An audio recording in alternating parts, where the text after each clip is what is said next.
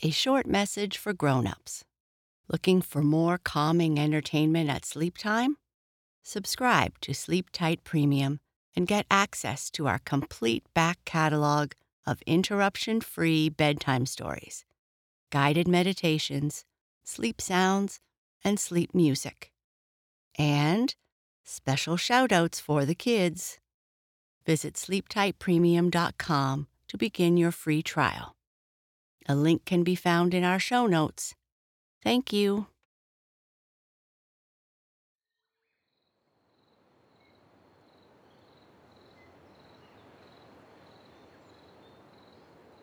Our sleep story tonight is about a maple seed that lands and grows among the pine trees. The pines are not happy to have him there and are not very nice to him. After some time, Mr. Pine and Mr. Maple are cut down and changed into something new. Will they be able to get past their differences now?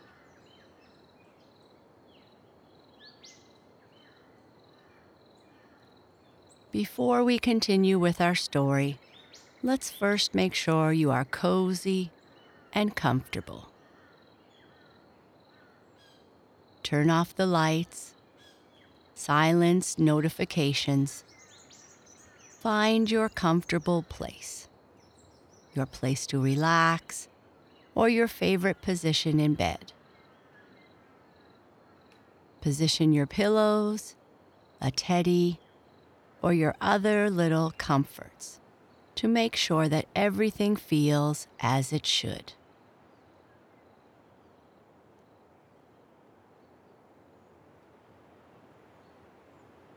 Now that you are comfortable, let's take a few moments to relax.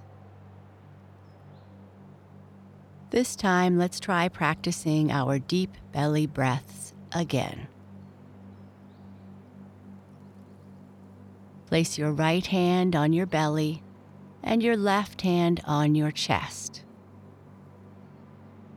Take a deep breath in through your nose for 4 counts. Then exhale through your mouth for 4 counts.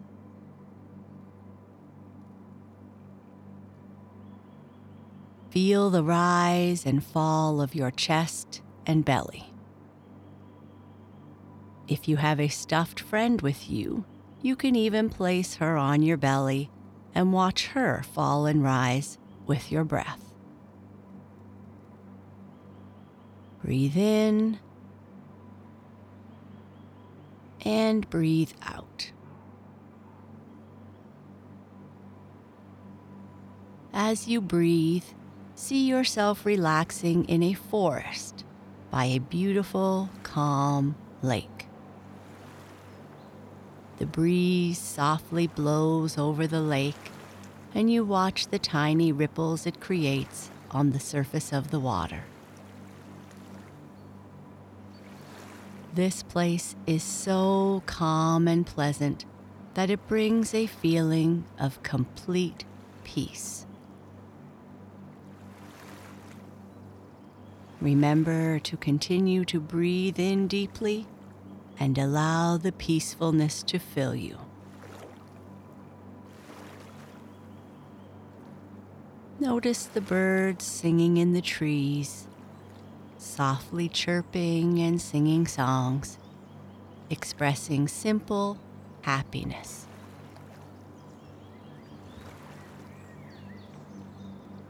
You hear the water in the lake slowly coming to shore.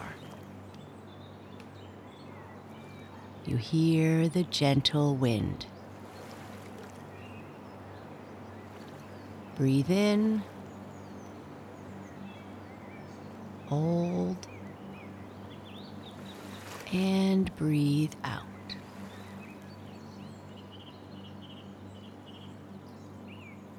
Take the time now to release all the tension of the day. If you had a difficult day, let those feelings float up, out, and away, floating far away. Whatever has happened today that has bothered you, it is time to let that go. If you had a great day, reflect on what made it great.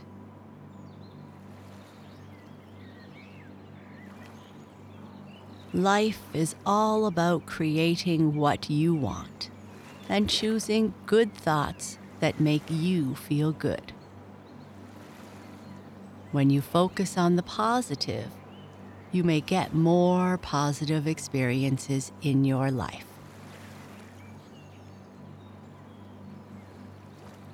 Now, take in another deep breath. Allow good feelings to fill up your heart and your mind. Peacefulness and calm are all around you. Breathe in. Hold. And breathe out.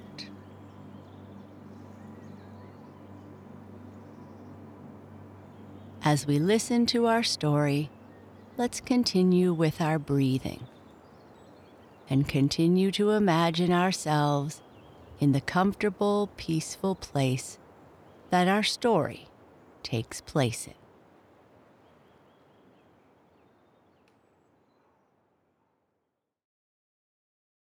Mr. Maple and Mr. Pine.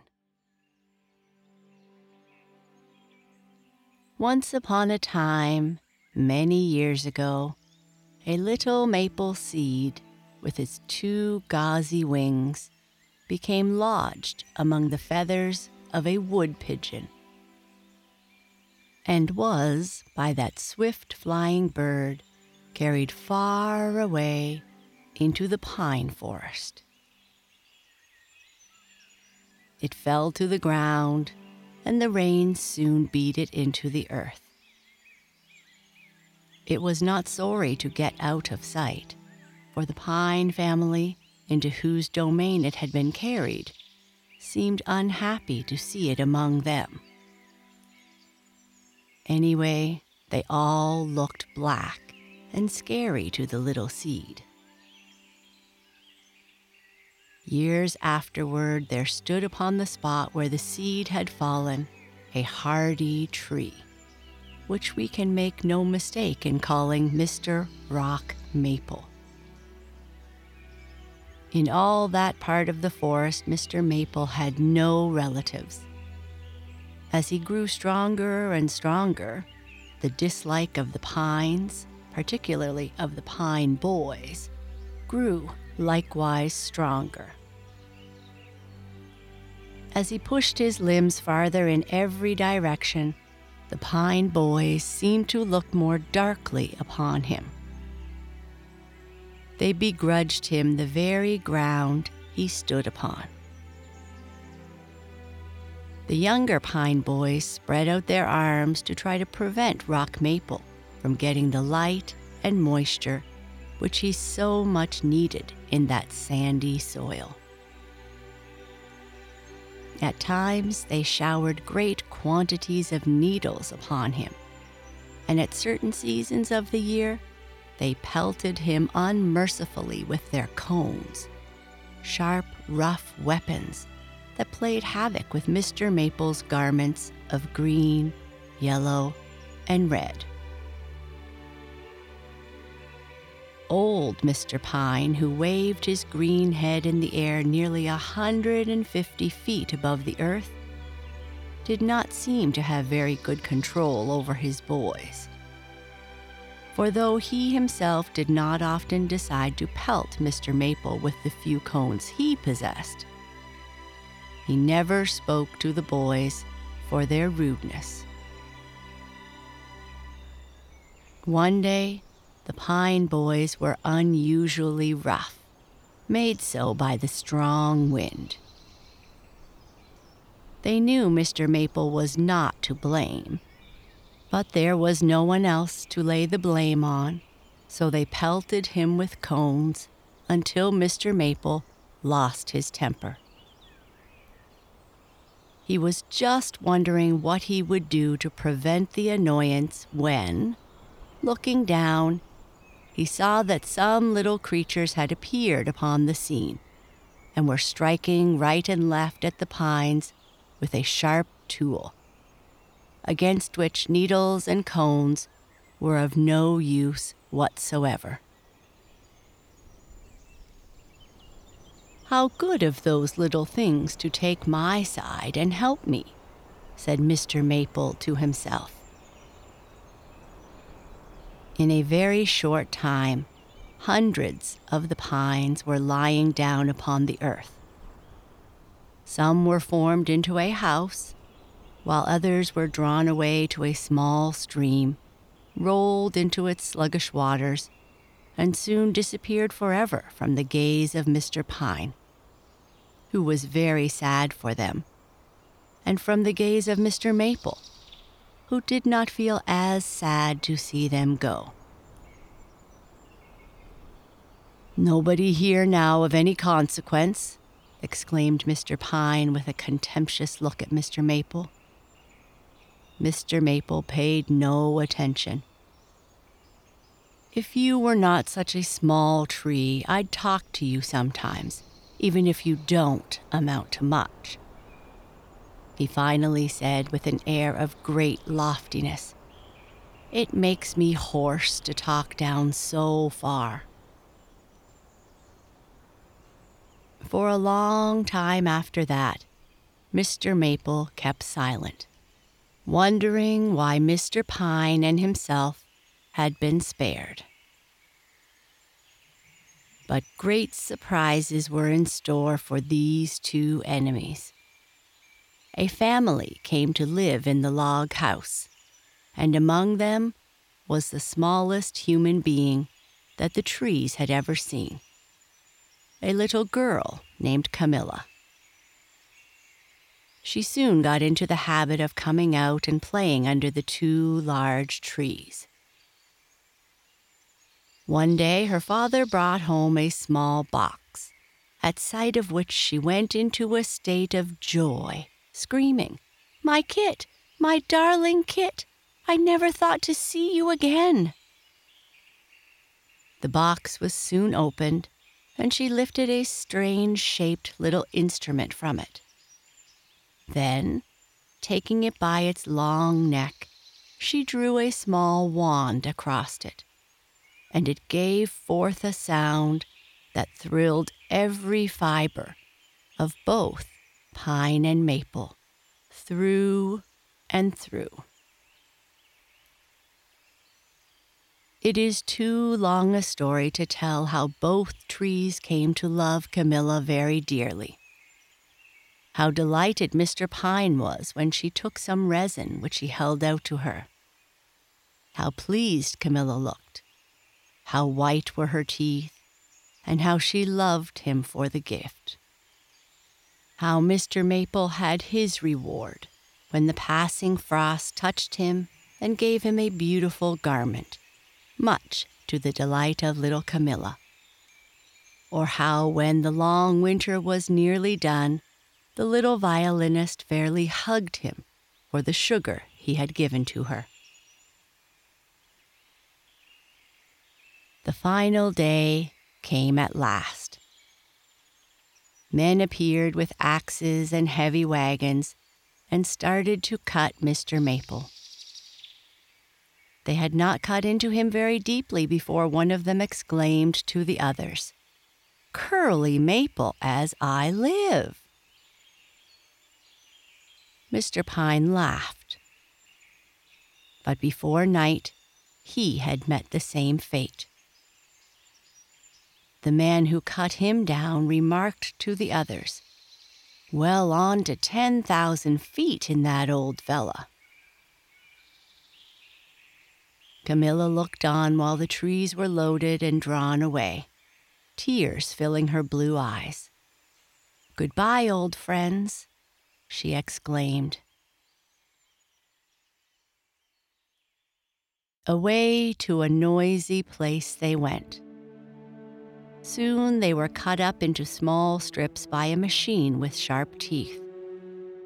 These strips were carried in different directions, some of the best pieces being loaded upon cars and hurried away to a distant city.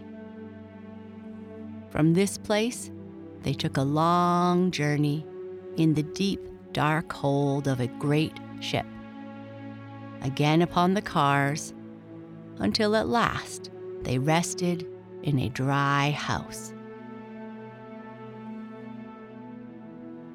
One day, one of the maple boards and one of the pine boards were taken out, carefully inspected, and then made smooth and even on the outside. Then a skillful workman cut them up into small pieces and made them into curious shapes. He took great pains not to leave the scratch of knife or chisel upon any of the pieces.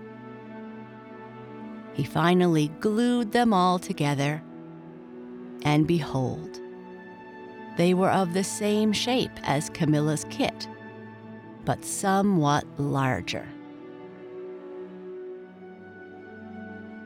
The workman explained to an observer, "I used pine for the front, or sounding board, as it is light and vibrant. The more porous it is, the better.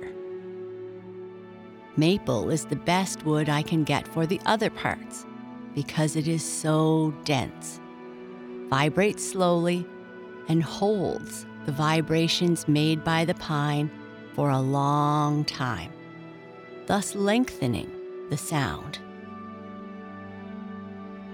After the slow process of finishing and varnishing was completed, the violin was placed in a dark box, and there it lay for a long time. Pine and maple said little to each other. They were not very comfortable nor very happy. The strings that had been stretched over them were very cruel and pressed upon the pine, which pressed upon the soundpost, and that pressed upon the maple. Sometimes a string broke and gave them temporary relief, but soon someone would come and put on another. After passing through 2 or 3 small stores, the violin finally came to rest in a large one, in a city distant from the one in which it had been made, and all was quiet for a long time. Still, pine and maple said but little to each other. Closed up in their dark box, they didn't feel very cheerful. "What a horrible life, this," grumbled Pine. "We must make the best of it," replied Maple. One evening, a stranger came into the store and asked, "Have you a first-class violin in stock?" "Yes, just one. I got it several months ago by the merest chance. We don't keep such instruments usually," said the dealer, taking of the violin. "It is wonderful for an instrument not 10 years old." "I want one for the evening only," said the stranger. "Madame Camilla is here in the city and tonight plays for the orphans' home. One of her violins is under treatment, and her other violin has been broken." "Madame Camilla?" exclaimed Pine with a quiver of delight. "Can it be our little Camilla?" asked Maple in a trembling voice. In a few minutes, the violin was taken from its case by Camilla's own hand. She ran her fingers gently over the strings, looked at the varnish, tightened the bow and rosined it carefully, and finally placed the violin against her shoulder and drew the bow smoothly across the strings. she played an air in which the coming of a storm was represented, and Pine and Maple heard once more the sighing of the wind as it had once swept through their branches. "That's the sound of the wind in the pine and maple that stood near my log cabin home when I was a little girl," said the musician to the people standing near. Then, for the first time, both Pine and Maple felt certain that this was really their Camilla. The curtain rose, the manager stepped to the front, and in a few words explained the accident, and stated that a new and untried violin must be used. "Let us lay aside all problems we have with each other and act in perfect harmony tonight," said the forgiving Maple. "I'll do it," answered Pine, more cheerfully than he had ever spoken before. Pine and Maple beat and throbbed under the wonderful strokes and long-drawn sweeps of the bow. When the piece was finished, a storm of applause burst upon them like a tempest. Again, the curtain went up, and the violin found itself in the glare of the footlights once more. This time the performer touched the strings gently and played a tune that many people who had come to the store had tried to play. The words to the first line being, "Way down upon the Swanee River." When it was finished, the people were silent, and tears glistened in many eyes. "Maple, forgive me," said the now humble Pine. "I have learned a great lesson, though a very simple one. The best results in life are accomplished through harmony and not through conflict." "We will live in harmony from here on," said Maple. The great soul of the artist had breathed into the instrument and made it glorious.